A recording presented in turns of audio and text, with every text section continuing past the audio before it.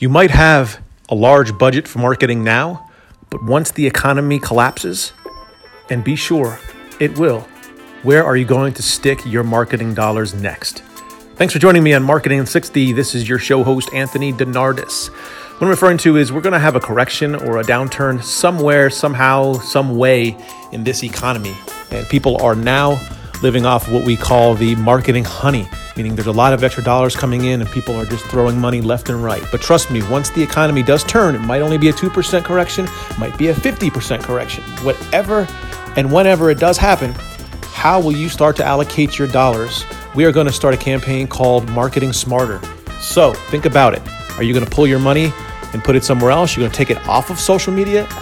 Think about that again, because when this correction happens, every consumer will be burying their head in social media to keep up with the Joneses, to see what their friends are doing, to check reviews, to shop smarter. So you have to begin to market smarter. Shift your mindset and shift your business.